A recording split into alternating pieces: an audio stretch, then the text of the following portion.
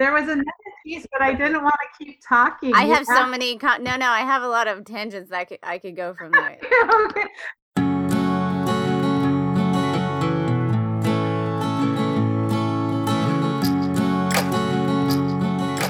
Hey, welcome to Marginally, a podcast about writing, work, and friendship. I'm Olivia, a consultant living in Ukraine and London, working on a novel and daydreaming about lots of other projects. And I'm Megan, a librarian and freelance indexer, writing about complex women's friendships for both young adult and adult audiences. We're here today with Jenny Nash, book coach and founder and CEO of Author Accelerator. Jenny has spent more than 30 years in the publishing industry, with 9 books under her belt and more than a decade coaching best-selling authors like Lisa Kron and KJ Dell'Antonia. She definitely knows what she's talking about from both sides of the writing desk. Jenny's latest book, Read Books All Day and Get Paid for It, is about the book coaching industry and came out in January. She sat down with us this week to talk book coaching, why you should get one, when to know you're ready, and how she works with her clients. And we also ended up getting a little mini coaching session ourselves. We hope you love listening as much as we love talking to Jenny. You can find Jenny online at jennynash.com, that's JennieNash, or authoraccelerator.com. If you're interested in what's probably her most famous tool, the super useful Inside Outline, head to authoraccelerator.com/marginally. And we hope you enjoy this conversation. So thank you for coming on our show. And I guess we kind of want to jump right in with some questions about book coaching, but maybe if you can tell us about your journey on, how you became a book coach and why you're passionate about book coaching. And then we have more specific questions as well. Yeah, I'm so happy to be here. Thanks for having me. So I came to book coaching by accident. I was a full-on writer. It was my career. It was what I was doing. I was doing really well at it. I mean, insofar as I was a solid mid-list writer, which is in some ways a great place to be because, you've made it, you're doing it, you're in it, but it's also some kind of hell because you're a mid-list writer, right? And trying to break out and trying to get traction. And that's the part a lot of people don't talk about writing is it's not just getting the agent and getting the deal. It's making a career and making a sustainable career. So I was doing it. I was doing well. And I started teaching in the UCLA Writers Program, which is actually the largest adult ed writing program in the country. And I was teaching memoir. And it turned out that I had this super market focused mindset. I just was always thinking about, especially with memoir, there's so many people that are called to write their story and want to write their story, but they haven't done the work of writing for the market.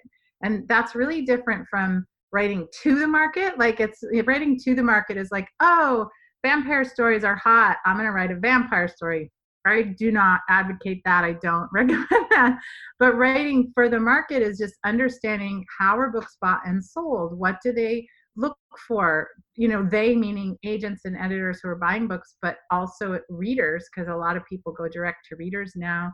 What does the market reward? What does it need? And especially with memoir, I felt like I had to hammer away at that because just want to kind of write a story, and that's only the start of what you need to do. So I had that mindset and I kind of had that reputation, and I quickly learned that I was pretty unusual. A lot of the way that writing is taught is very craft based. So it's like, this is how you write a scene, this is how you develop a character, this is how you write good dialogue, all super good things, but I don't think any of it matters if you're trying to get to the marketplace and you don't know how to do that. None of that's going to matter. So what happened was one of my colleagues at UCLA asked if I would help her write a nonfiction book from beginning to end because she liked this market-focused strategic mindset that I had. And I'd never done that before, but I said, yeah, we can do that. Let's do it. So we created a framework, and I helped her from zero all the way to getting a book proposal and getting an agent.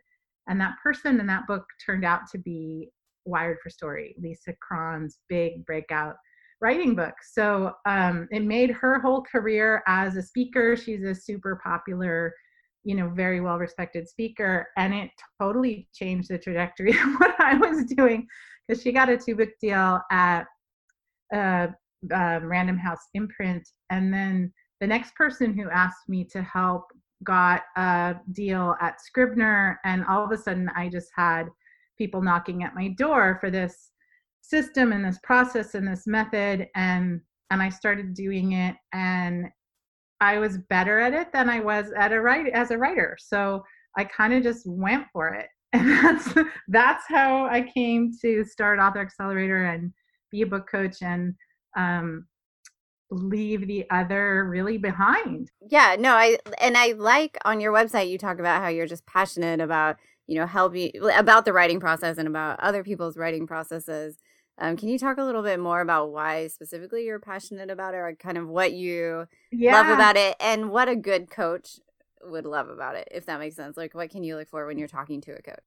Yes. Yeah. Oh my gosh, there's so much to say. So I love it because the creative process is super messy, right? It's like total chaos. And when you're doing it your own self, that's part of the pleasure, is kind of trying to untie the knot, or figure out what you really think or want to say, or what the structure or path of this work is going to be. Like, that's what we all love about creating things. And there's total joy in that. And, but we also know there's so much frustration and doubt in that. And it turns out that what I'm really good at is that process of being in that messy process with people. And I have a way and a method and a system for being in that with people and helping them through it. And it's just so gratifying to help them out of being stuck or being, unable to. The thing about writing is, like, it's different from so many other art forms and so many other ways you could spend your time or energy, because you're literally raising your voice, right? You're taking up space with your voice, and you're saying, I believe in this thing, and I think other people should hear this thing I believe. Like, it's very deeply rooted in being whole and being visible and being heard.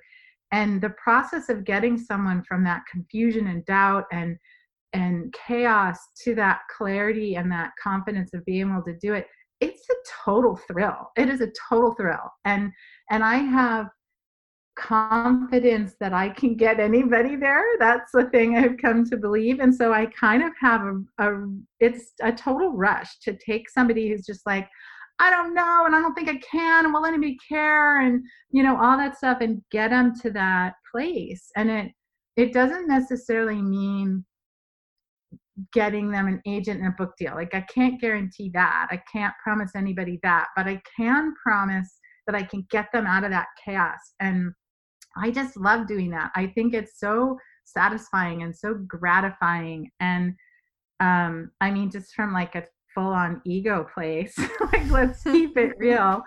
It's pretty cool to have somebody say, you made my dream come true. You helped me do this thing I do my life that I didn't know I could. And like, that's amazing. So from my side, that's what I love. And then on the writer side, I just happen to believe with my whole being that to do your best work as a writer, you really need to have somebody in it with you, unless you're a total native genius. And there are those people. And a lot of the people that we hold up and revere, in our culture, are writers who sort of just have it, like they just can do it their own selves. And that myth of the genius in the attic spinning the tale, and the overnight sensation, or they're discovered, or that whole thing, like, is so real for so many of us, and we wish that would happen to us. And I often call it the getting picked mentality. Like, pick me, I'm gonna get the big book deal and the big win and the big advance and the big overnight thing. And it just really does not happen that way for the vast majority of people. And what works is having somebody in it with you, nurturing the project and helping you along. So I both like book coaching because of what it feels like to do it, but I also believe that it works. So it's like a win-win. Yeah. Well, so because the kind of tangents that I want to go on take us a little bit away from coaching, not exactly a little bit away, but so I don't know, Olivia, if you wanted to go ahead and ask about how do you not just what do you look for in a book coach, but how do you know, what is it that you said, when is it not time for a coach? Or like when is it time for a coach, and when is it like, you know, I know on your website, and it's something I really respect about Author Accelerator, is that, you know, there's a form you have to fill in, and it's pretty intense. Actually, I've gone on and I was like, I don't think I'm ready for this, and actually didn't. I was like, no, I haven't gotten far enough. But I think that's really good to kind of, I mean, for you personally, to make sure that you get the right quality of inquiries that you actually need. But I also think it helps people to figure out, like, when are you ready for a coach? Like, and when is it maybe not that useful for you? Totally. So that is done on purpose. And I recently had a gentleman email me and say, you know, you would get a lot more people if you didn't have such a scary form on your website. You know, and it's by design precisely for the reason that you're saying is that. So look, what we're talking about here is really important. And what we're talking about is that there's a difference between writing because you're learning how to write, or writing because, like, there's so many reasons to write. Writing is an amazing therapeutic tool. It's an amazing way of understanding your own mind and your own head and your own life. It's an amazing way of expressing what's inside you. There's so many really excellent reasons to write. And what happens, I think, is that people get confused by those things and then writing to be read. So writing to be read is a whole different ballgame.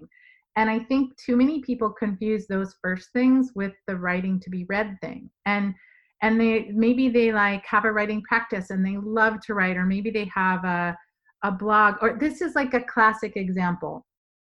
You know, those I can't remember the name. I think it's called like Caring Bridge. Like if you have a very ill person, that you can write updates for people and let them know how everything's going. And they're beautiful. And I've been on the receiving end of many of them. And they're such a service to a loving community around somebody who's ill.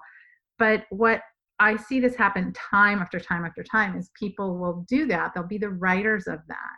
And they'll say, I wrote this blog or this newsletter or these dispatches from this situation, and now I want to publish it.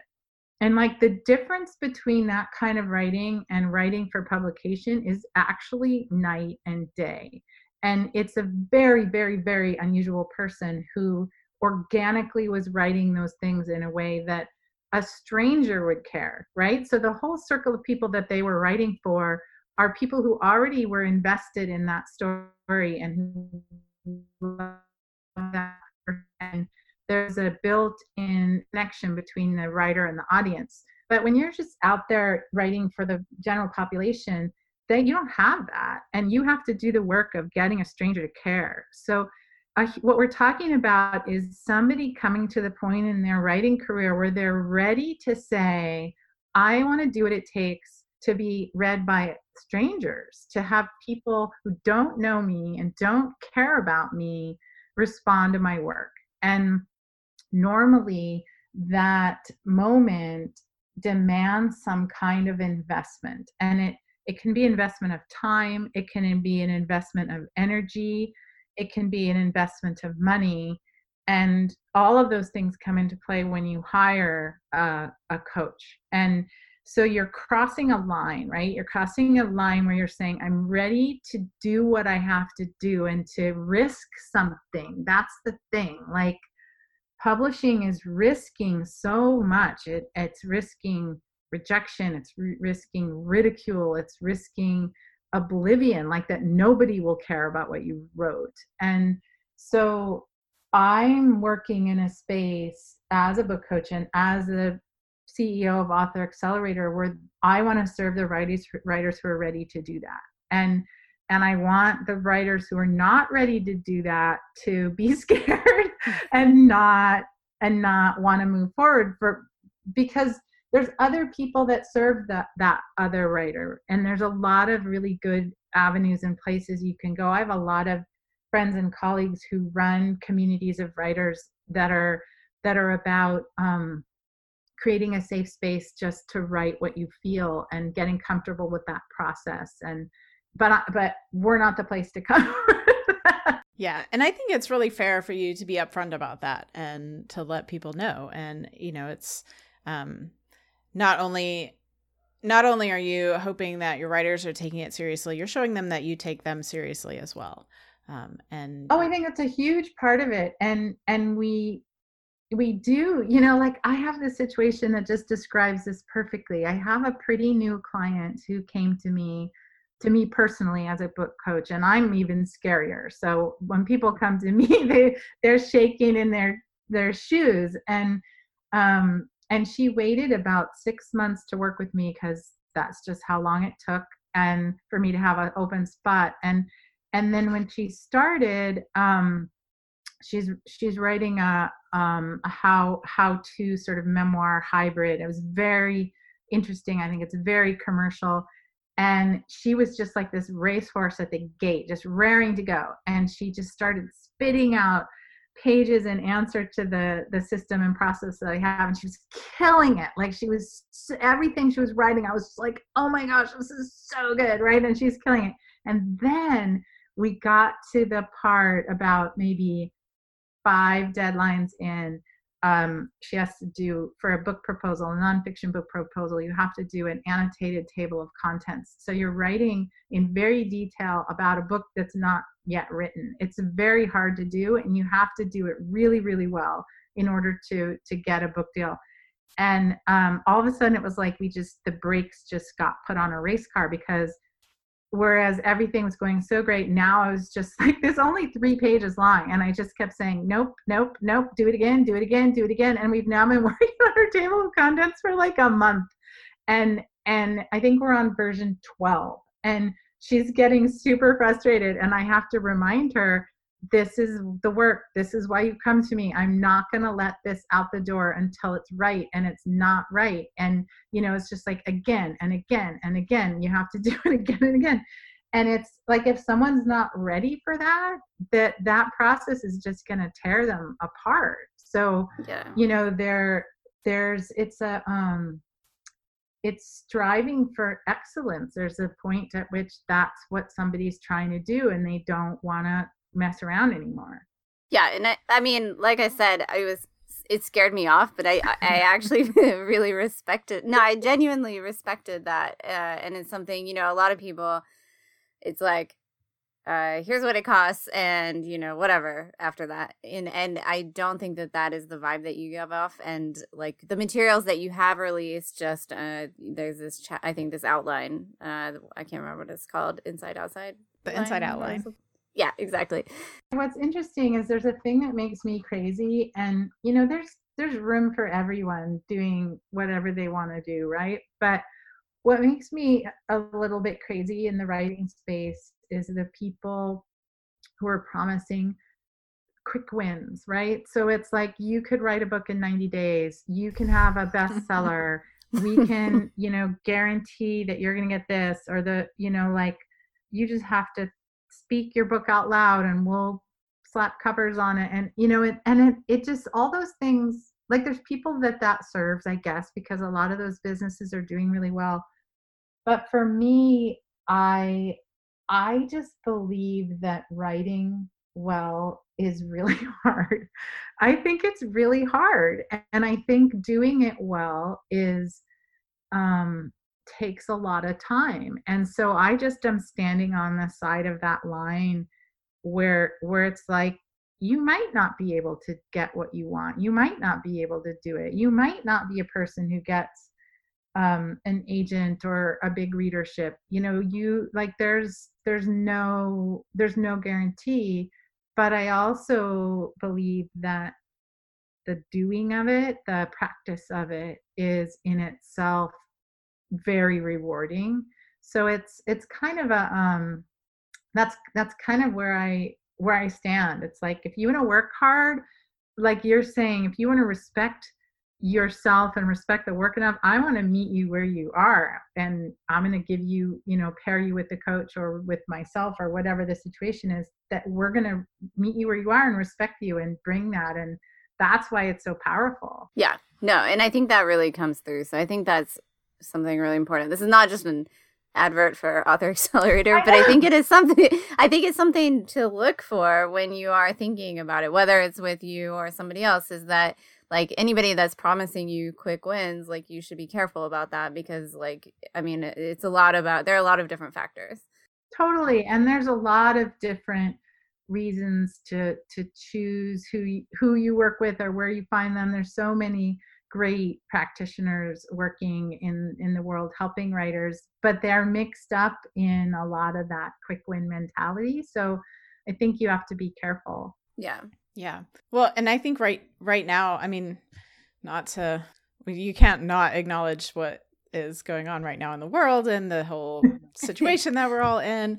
And I'm guessing we're far enough in now that it's mid-May into all of this quarantine at home business that people are starting to understand that like maybe now is not the time to try to write that novel that you've been, at the beginning there was all this optimism, and I'm seeing a lot of more reality sinking in for people. But I'm sure there are still people who either it is their job already or it is something that they really care about and they are wanting to move forward with writing, even if they're recognizing that it might be harder or it might be slower or it might be all of it all at once. Yeah. So one of the things that you've talked about is how do you know then when you have something worth pursuing as far as an idea or a story? Yeah. Well, it's interesting that you bring up this time and this energy because I'm finding I really see both things playing out. I just saw this morning, in fact, a tweet from Glennon Doyle, whose new book, can't remember the name of her new book. Untamed, I think. Thank you. Untamed, yeah. I think I saw the same one, so I'm curious to see if we're talking. Yeah, where she tweeted out and she said, "Yeah, just saying, I haven't written a word since that's the one went down." Right, and like that energy is out there for sure, and just the psychic energy that it takes to even be alive right now. And anybody who has kids at home, older parents, essential jobs are still doing, like, there's just no way, right?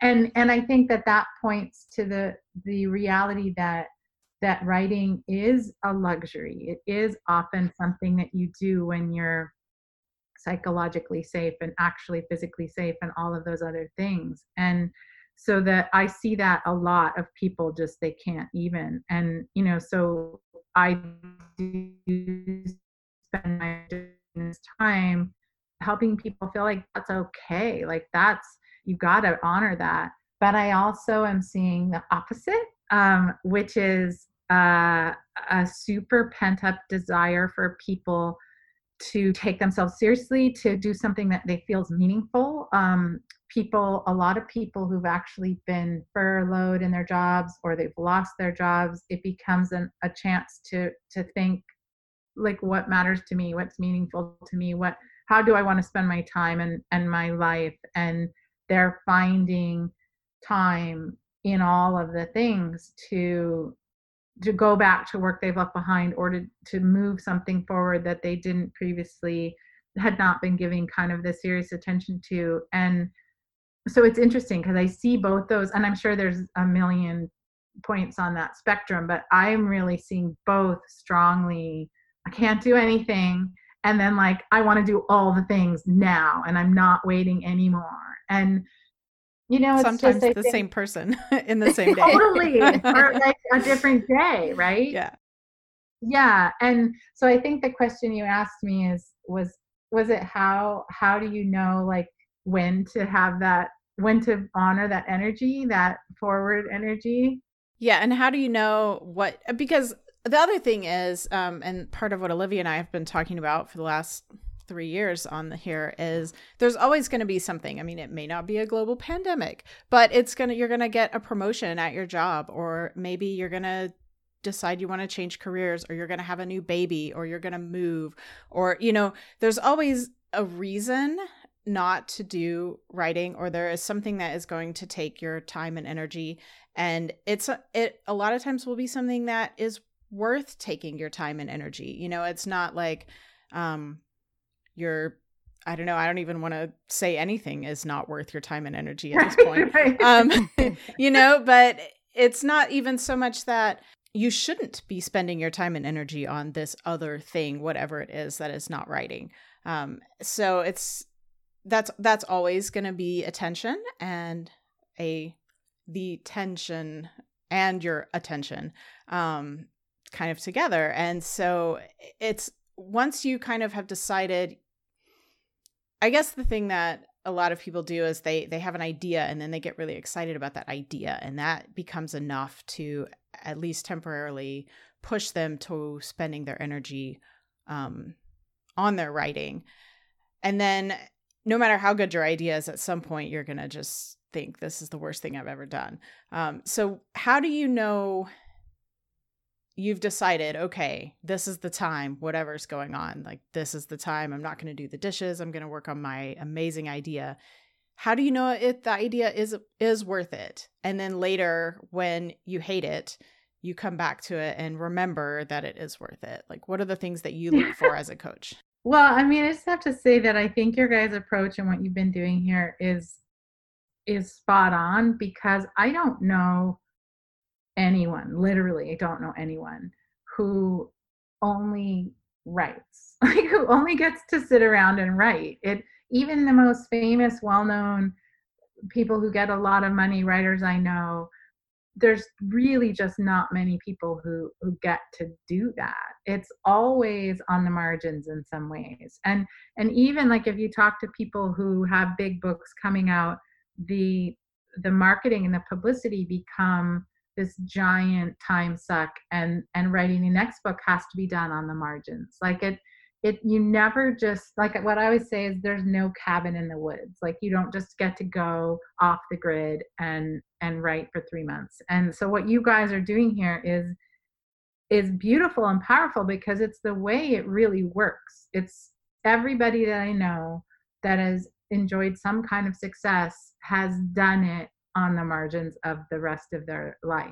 And so kind of realizing that and not letting that myth of the cabin in the woods get to you. Like if only, or like you were saying, as soon as I get the promotion, as soon as my kid's in kindergarten, as soon as there's always going to be something. And, so the answer that I find has worked the best is that as soon as you have that good idea, you want to really put it to the test of why. Why do you care about this idea? Why does it matter to you? Why do you think that it could sustain you over 1 or 2 or 3 or 5 or 10 years it would take you to finish it? Why do you think you have the skill to bring it to life? Like, why are you the only person who could write this book? And if you can answer those why questions, because that gets at your motivation, and that gets at your deep reasons for wanting to do this thing. And your deep reasons could be like, your idea could be super frivolous. It could be, I want to write a middle grade fantasy about dragons. This is the example I always give. But you could have some really deep level reasons for wanting to do that, for why dragons, why middle grade, why fantasy. There are very clear reasons why you're picking that and why you're not picking something else. And if you know those reasons, it's like the Simon Sinek thing, right? Start with why. It's like, if you know your reasons, then when it gets hard, because it's going to get hard, you can tap into those why things. And they often go, the answers often go really, really deep to people, like about raising their voice, or about fighting actual demons in their life, or about fighting actual darkness in their life. I mean, writers are not normal. There's like, I often wonder what it would be like to be an expert in the realm of like gardening, or just a totally different thing. I just don't feel like people garden because of darkness or deep seated, you know what I mean? Like Yeah. or like knitting is, people love to knit. And I mean, I guess it's quite soothing. It's not soothing for me because I'm super uptight about counting and all the things, but I suppose there's a soothing element to that sort of craft, making things with your hands. But writers usually have deep stuff that is propelling them to want to speak and to want to say something. And if it's just tapping into that and knowing that, and I find a good trick is to walk away from it, leave it alone, and see if you can. And if you can leave it alone and take up gardening, do it, because you'll get some sweet tomatoes, and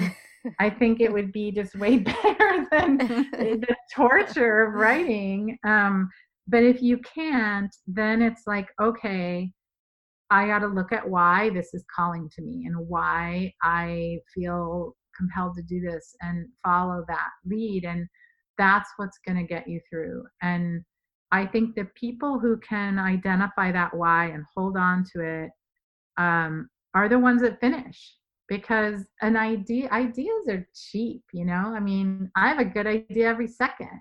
I had a great idea last night at the dinner table, in fact. I will share it. Somebody could take it because I'm not going to do it. But it was so good. We were we were at the dinner table. We were saying, what if I'm going to like reveal my politics here, but I think it's okay. What if Ruth Bader Ginsburg died and people tried to hide it? 6 months till after the election or right before it or whatever. Like, what a great idea, am I right? That's like, a great idea. Right? Yeah. Such a great idea. It kind of has that what's that movie where they carry the dead body around? Weekend at Bernie's. Yeah, and also Little Miss Sunshine. It has like that vibe to it. Yeah. But they're hiding her body. They're trying to pretend her, right? Like, such a good idea. And when we had this idea, we were cracking up and we were like, this is brilliant. We should totally do this. And I know, like, this is less than 24 hours after I had that idea. I know I'm not going to write that book. I'm not doing it because it's a great idea, but it has no connection to any why that I would have, so you've got to have that. Otherwise, I'm going to have another great idea at dinner tonight, Yeah, and you can't start a new project every day, although you should see mine and Megan's chat, because we're just constantly like, hey, what about this? Right. Whatever. Well, yeah. And that's actually something I find to be quite true. So with people who have ideas, they usually have a lot. So usually when you have one idea, you have 10 that follow, and I just like, I have an idea a minute and I always think they're really good. I'm like, this is the best idea, and one of the things that I've learned as a business person and an entrepreneur is that just really how cheap ideas are, and that all the good ideas are going to get in the way of producing or accomplishing anything. That in many cases they become it's a procrastination thing. Like, I have another great idea, I'm going to think about that instead, or ooh, I have this other one, I'm going to do that instead, and then you're never doing the work. And part of it is because if you keep having good ideas, you don't have to get to that point of risk or rejection. It's safe. So there's there's that having all the ideas thing. There's also the thing of getting right up to the point where you're going to finish and then saying, I'm going to start all over again. Or, I'm going to do another idea now. That's another form of that same thing. It's self-protection. So, it's if you have a bunch of ideas and I help people through this point a lot. So they'll come and they'll be like, okay, I have 3 books I want to write. Which one should I do first? And so what I always do is I ask them to write their why for each one of those ideas.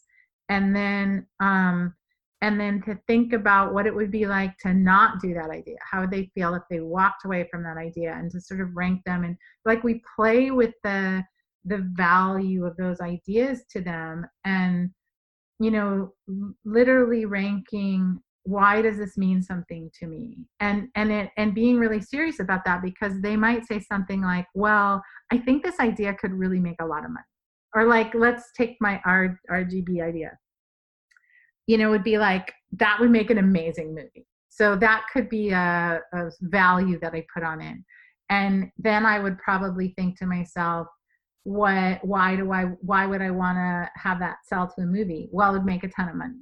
So why does that matter to me? How much money would I need and want, and how does that play in? And then also, what are the odds of actually it really getting to be made a movie? Like really taking the ideas seriously enough to think them through like that. And you've got to have the motivations that mean something to you, or they're just gonna fizzle. I love that. I also feel really, as somebody who has like a couple weeks left in their first draft of their novel, I feel a little bit attacked by this. But like, as an aside, so to go down a different path, and this is not related, I'm sure, to the fact that I'm scared of finishing this book. What if you like wrote another book twice and you gave up on it, and then like you really still think about it? Like, should you go back to it? 100%. Asking for a friend. First draft never dies. 100%. Because I mean, so there's an Ira Glass quote. We could pull it up and put it in the show notes. That's a lot of people refer to. I think it's just genius. He talks about that what's so hard about creating anything is the gap between your taste, right, and your ability to pull it off. And so what happens is that you have this vision in your head of what your novel should be, and like you're getting right up to the end, and that it's not as good as the vision that you had of it, because the vision you had of it was frictionless. It lives in a perfect world. It's in your head. It's perfect. And the thing on the page, has problems, because everything does. And so where you sort of didn't get that character right, or where it sort of slows down, or where there's like a little logic leap you hope your reader's going to make. Like, that stuff is, you made it, it's there. And what's so hard is taking the risk of taking that out into the world, knowing other people are going to see those things and question your taste and question your ability. And it's not like the word rejection sounds harsh, but it's even worse than it sounds, right? It's like a judgment on the thing you made. Like, it's really deeply disturbing. And most adults, I think, have spent our whole lives trying to do things that we're good at and that we're not going to get torn apart for. And that's going to happen to this book of yours. And the opposite of that is holding on to that fantasy that I'm going to get my dream agent, and then I'm going to get like a 7-figure book deal, and I'm going to get and then I'm going to quit my day job. Like, holding on to the fantasy lets you not imagine that the things that are really going to happen that are going to be horrible, which is you're going to get a horrible review. Somebody's going to question your talent and ability. Somebody is going to say, this was a dumb idea. Somebody's going to say, this would have been really great in the hands of a more accomplished, like your worst nightmare. And I like to have people, and this is something that I would suggest to you, actually, Olivia, is write your nightmare review, but like really the nightmare, like that you don't want to show anyone what they would really say about your book. And it helps so much to write it for 2 reasons. First, it just feels better when it's out of your head and on the page. You can see it. You can be like, yep, this is the nightmare. And then you can think, what would I do if this actually happened? Like, who would I call to cry with? Who would I, what would I actually, who would be the worst person to see this review? Like, really think about that.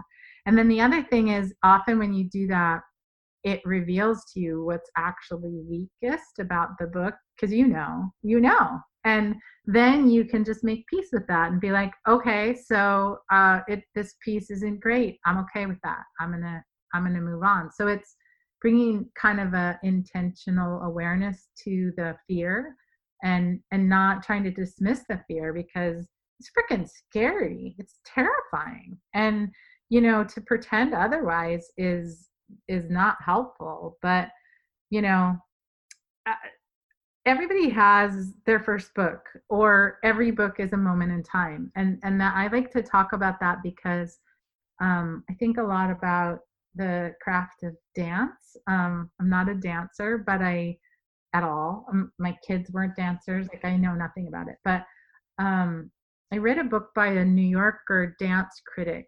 It's called something like, I'll get the title of it. It's called something like 27 Geniuses and 3 Saints, or something like that. And it was this collection of dance criticism. Like, how I came upon this book, I do not know, but it's the most beautiful book about creation and art, because dance happens at a moment in time. It's like one moment in time. The person is there, they're moving their body through space, and you either see it or you capture on a video, and that's it. That's it. It's like they moved, they danced, end of story. And writing has this weird thing that unfolds over such a long period of time that it feels like it represents your whole self. But it is actually just a moment in time. And there's a moment in time, like, Olivia, you're going to come up on this in a few weeks, that you're going to call it done, right? It's done. I'm done. And you're going to send it out into the world, and maybe other people will work with you on it. And then there's going to be another moment where it's like a publisher would call it done. Or if you're self-publishing, you'd call it done. It's going to the press. That's it. That's the moment. There's a moment in time that book represents. And it's okay if you look back on that even 5 minutes later and think, I could have done better. Like, it's okay, because, you did it. Like, I recently had the most bizarre experience. I got, are you guys familiar with BookBub? They're a ebook discovery thing. My daughter actually works for them, but this story is totally unrelated to that. So I got this email with my BookBub thing, like the deal of the day or whatever. And it was in an aggregated, I get like my newsletters kind of aggregated and in a rolled up thing, and they present them to you. So I was spinning through, and it was like, here's your book of the day. And it was my book. It was my book that I had nothing to do with on this BookBub thing.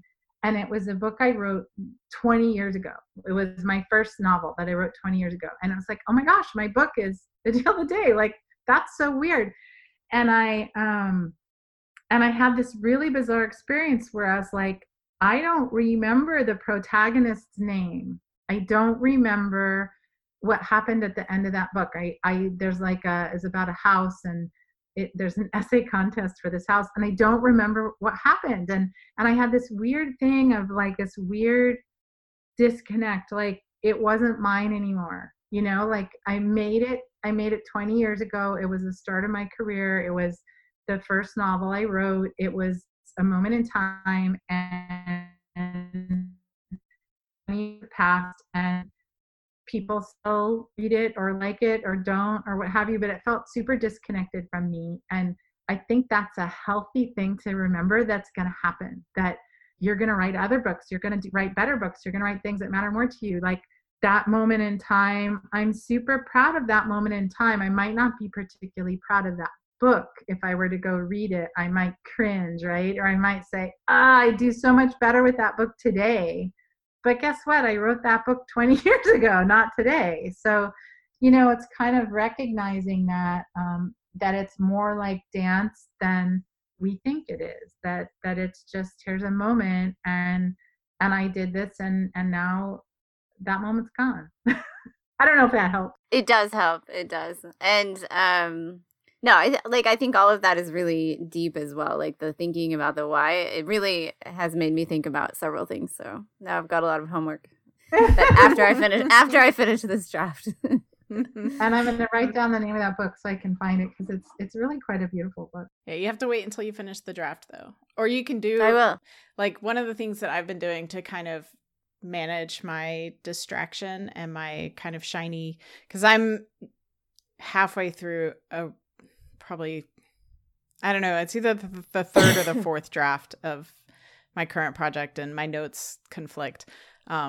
Anyway, it feels like the millionth draft, but I'm about halfway through, and I'm kind of at the part that's the worst because it's in the middle. And it's the worst to write and it's the worst to revise. And I'm just like, oh, this is terrible. I just want to move on to this other thing. And so I'm using the other thing as like my reward. Like that is the fun thing I can do after I spend an hour revising. And it's really helped me like change because I used to try to think, I really like the book Make Time by Jake Knapp and John Zeratsky. And one of the things that never heard of this book. It is fantastic. It's really just like 100 quick ideas for kind of planning what you want to do with not just your day, but kind of your life. And their key point is that you have, you pick a highlight of every day, and it's, what is the thing of your day that when you look back on it, like that you pick something that you want to make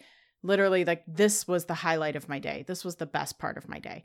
And sometimes it's getting, and I tend to be, I'm a personality type where everything I want to pick for that is like a work task. You know, I'm going to say the highlight of my day was revising my book for an hour. Guess what? That is baloney. Like that is never the highlight of my day. I'm always miserable. It makes me sad. And then I feel guilty because I didn't actually do it. But the other thing that they say is that you like pick tactics that are going to help you like reach that highlight. And so maybe the highlight of my day is actually spending an hour reading the letters of this like Victorian writer that I'm really into and want to write a book about, but I haven't. Well, so my tactic to get there is like, I'll have to clear the other stuff off my plate first so I can enjoy that. Right. And then that hour of revising my book I'm no longer like giving it that pressure of making it the highlight of my day. Yeah. You know.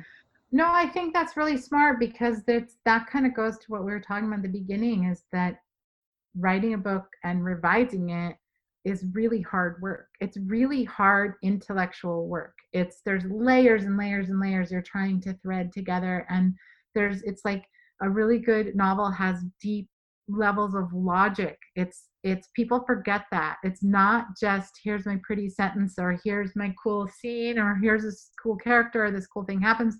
It is an exercise in logic and it has to hold together. And when you're revising, that's what you're doing. It's very analytic work and it's hard. And so you can't sit down and do that for 8 hours a day. Like an hour a day is a lot to do that, So I think recognizing that that's hard and tapping into your why of doing it. And, I happen to really love revision.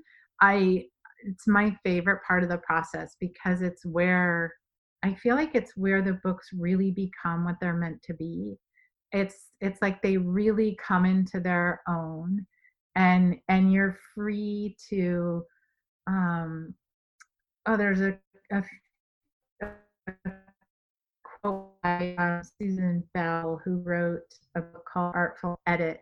And she says, we write into a black hole, but we edit into a universe. It's like you've made a universe, you've made a thing, and making it a better thing, I think is really fun. But like I have a task right now with one of my clients whose book is about a third too long. Her word count is about a third too long. It's a lot too long. And she has to cut out a lot in order to make a proper word count. And so she asked me to help her with that. And so I'm doing these 80-page chunks where I take 80 pages and I have to take out like 25 pages. And it's not just, here's 25 pages, right? It's like word by word, and it's like using a scalpel. And when I look at that on my calendar, I'm like, like, oh my gosh, this is gonna be so hard. Probably what you're doing with your revision thing. And then I do it. And when I'm doing it, I try to feel the flow of it. Like it's kind of fun if I let myself kind of tap into what's fun about it. But getting to it is really hard, and getting over that kind of, this is going to be hard. And what I've learned is that hard, it's like, what does that even mean?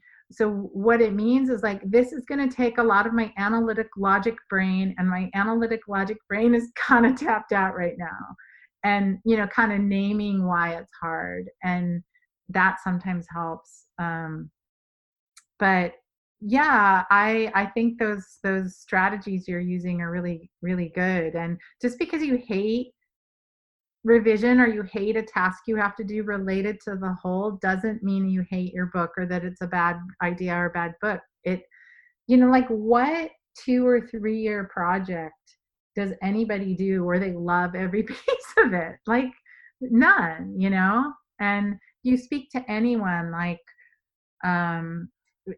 people who build houses, for example, there's parts that they love and parts that they don't, or people who do people's taxes, which sounds to me like hell on earth, but like there's things about it they love and things about it that they don't love. And I think it was Elizabeth Gilbert in Big Magic talks about, isn't that right? She talks about like putting up, she calls it a shit sandwich, like putting up with the worst part of the work, that if you can tolerate the worst part of that job's work, you're going to be good at it. And, so like the worst part of your writing of this book, Megan, might just be, all right, the revision was the shit part of this work, but look, I did it, I got through it, and the other parts are going to be fun. Yeah, we can hope. Yeah, totally. But the book about the Victorian letter sounds pretty cool too. Yeah. She will write a very good book after she finishes this one. Yeah. I have to finish this one. But that's something I talk about a lot that is not a very uplifting idea, but the idea that maybe people's first book they write is not the first book that they publish. Maybe we should let go of that idea, Like I've sometimes said, what if we were to say that, like going to college, like it's going to take you 4 years to write your first book, and you're not going to have a job with it when you're done. You're going to have skills, and you're going to have experience, and you're going to have knowledge, but you're not going to graduate doing the thing, right? You don't get to graduate from whatever major you're in and go do the thing. You have to go be low man on the totem pole. So like, what if we said, okay, it's going to be 4 years, you're going to write this book and nothing's going to happen to it, and then you're going to write another book, and that's the one that's going to do well. I love that. I don't think it's a terribly popular or viable idea, but I think it would work really well. No, I like it. We're so obsessed with the debut novel, but that doesn't, just because it's debuted doesn't mean that they didn't ever write anything before that. Yeah. Right? Like, well, I've read some of my favorite writers' debut novels and been like, yikes. So, you know, I mean, it's a good thing I didn't read them first. I have a client, I always call her my favorite client, which I know I'm not supposed to, but she is. And the reason she is she's taught me so much about doing this work. And she's retired, and she had a very big career on Capitol Hill. And there were two things that she wanted to do in her retirement. One was to learn how to play the cello, and one was to learn how to write a novel. And I've been working with her for about 3 years. And she came to me and asked me to help her with this. And I said, no. I said, I don't help people learn how to write a novel. It's not what I do. Like, you don't want to pay me, and I don't want to do that. And she was very insistent. And so I sort of bent and I worked with her. And the reason it's just been so extraordinary, she has the privilege of time, like she's retired, and she has the privilege of money, and she has the privilege of just the space to do these things and learn them. And her intention was to learn. It was not teach me how to write a bestseller or teach me how to write a novel that's going to sell. So she wrote a novel. It took her about 1.5 years. It was good. It was not great, but it was way better than where she started. And she sort of assessed it, and she said, okay, I did it. Now I want to do it again and do it better. And she started immediately in on her second novel. And right now she's the one who's got the way over word count that I'm working on. And this book she wrote, I mean, it's actually like on a scale of 1 to 100. Her first novel was maybe like I don't know, 22. It was good, right? But this one is really like it's really getting up there in terms of excellence and quality and beauty. And there's times when I read drafts, even though I know exactly what's going to happen, there's times when I'm reading pages when I'm just swept into it and swept away, like she's achieved the thing we all want. And I just think about this so much because most of us don't have those privileges that she has. And especially your listeners, they're listening precisely because they don't have those privileges. But if we could bring some of that to the work, like some of that, like what is it? It's a lack of urgency, right? It's a lack of putting pressure on like not being performative about the work, of letting the work become what it needs to become. And if we could allow for some of that in our work, even though we have a limited time, and always feels like the clock is ticking, like if I don't do that this year, if I don't publish this book this year, if I don't finish, if I don't whatever, I'm going to die, or whatever the thought you have in your head.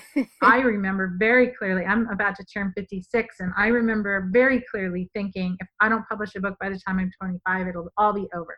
It's got to be, I've got to get it. And I actually did. I did publish a book very young, and was not a very good book, but I had that. I remember very clearly having that sense, which is ridiculous. So, if we could bring some of that, I don't know what you call it, softness or self-forgiveness or something into the work, that when you have your hour and you've carved out your hour, you don't put so much pressure on the hour, Mm-hmm. Yeah. And I think part of it is like, I was just thinking as you were talking, and also thinking about your dance metaphor, but thinking about music. I've been thinking a lot about music and how it relates to the writing process. But nobody is like, got a violin, I'm going to make an album this year. You know? Like, it's like, I need to learn how to play this thing. And then, I mean, no one even thinks they're going to turn it into professional art, usually at the amateur stage. But it's like, oh, I learned how to write in school. So, like, here we go. Like, I have all the skills. Like, we're on the journey now. And that's not necessary. I really like your university analogy because, I mean, Meg and I have a joke at the moment, which is like, first novel never dies, or first book never dies. Like, that first thing you write is just, like, drags around behind you like some old luggage, But, like, actually, if you let it go and you're like, that was my undergrad thesis, right? Or whatever. And it's like, it's okay that it's finished. And I love that violin idea because it's so, like, actually nobody thinks I'm going to play Carnegie Hall, but that's what we're doing when we think I'm going to get a big book deal and hit the New York Times bestseller list. But people actually think that that's what's going to happen to them. And why do we not think that with a violinist, but we think that with a novelist? Yeah. Let ourselves a little bit of a break. Yeah. Yeah. Yeah, no, I really like that. And just approaching it like you're learning. And if at the end you think this is actually pretty not bad, then do something with it. But if not, it's like you learned a lot, definitely. So I think that's really good. Yeah. And the market will tell you if it's not good enough. That's the beautiful thing about the market. Like, sometimes the market gets it wrong. I've seen the market get it wrong. And it's very painful when that happens, when somebody's written something really quality and it doesn't break through and get noticed. But if you're sending your novel out, if you're trying to get traditionally published and you have 50 agents tell you the same thing, I mean, I would not let that happen with a client of mine. Like, if you get 10 agents telling you the same thing, there's something wrong. Like, like the market will tell you, or you can't sell it right now because, Suzanne Collins just came out with a book on the same topic or the same thing, and it's everywhere and your timing is bad, or,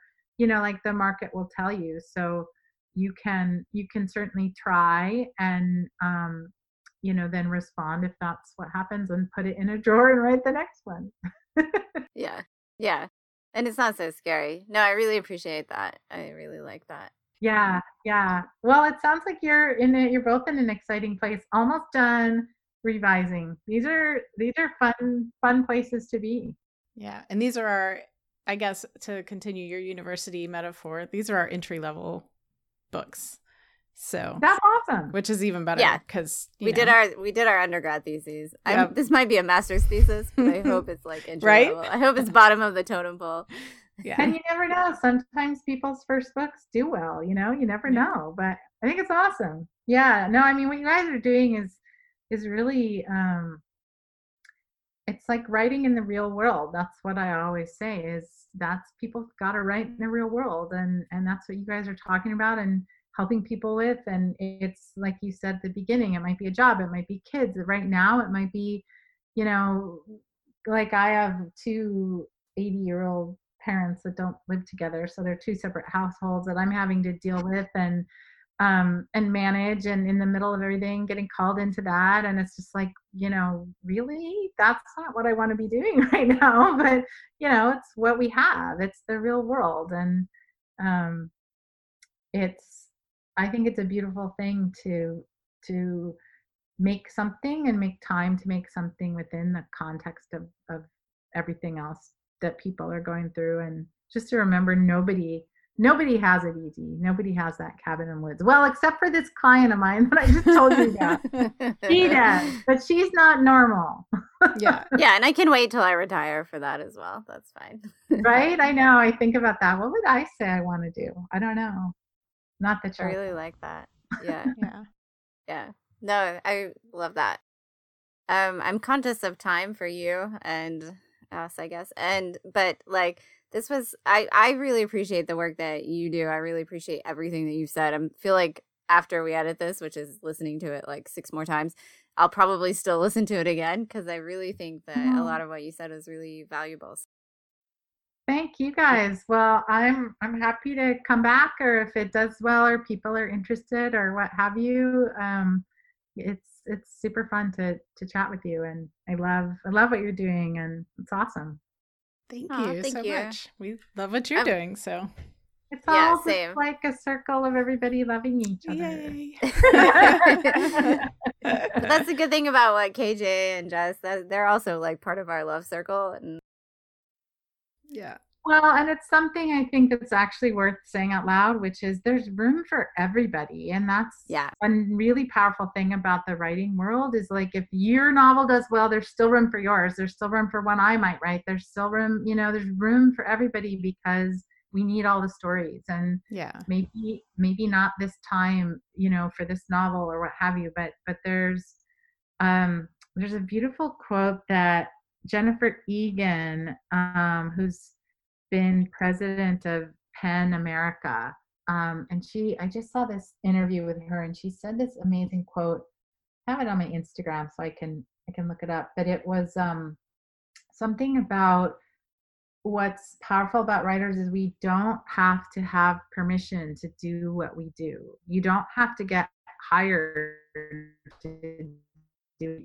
You give yourself the permission, and there's something really powerful about that you are called to an idea, you get to decide to do it, and nobody can stop you. And I love that. I think it's so awesome. Yeah And I like what you said about having room for everyone. That's something that Jess Leahy mentioned on their podcast when they interviewed Julie Lythcott-Haims, and how no one ever says I'm gonna read like one parenting book or one, they read one vampire book and they're like, all right, well, I've read, that's it. No more whatever, Right. No more cozy detective mysteries. I'm done. Like no more books about bookshop owners. Like I read one and that's plenty. It's not like that. No, it is really not. No. And that's really fun to talk to readers, because when you get in that, it's like, have you read that? Have you read that? Oh, I totally read that. And did you read this one? And it's so true. And there's an endless demand because people love the books, Yeah. And that's it for this week. I know. You can find us online so at marginallypodcast.com and on Instagram at marginallypodcast. Our email is podcast@marginallypodcast.com. And if you haven't already, please subscribe to our newsletter. The sign-up form is on our website. And if you enjoy the show, please consider rating it and leaving a review in your podcast app, and or sharing an episode with a friend. This will help us to grow our community. Thanks for listening, and happy writing. Marginally is produced by the two of us, Megan and Olivia, so excuse any amateur issues. We're working on it. Theme music is It's Time by Skarika Rikaska. Show notes for every episode are available at marginallypodcast.com. If you enjoyed this episode of Marginally, you might also enjoy one of our favorite podcasts, #AmWriting with Jess and KJ. Every episode is full of great information and encouragement. Look for it wherever you get your podcasts or find the link in our show notes. Thanks for listening.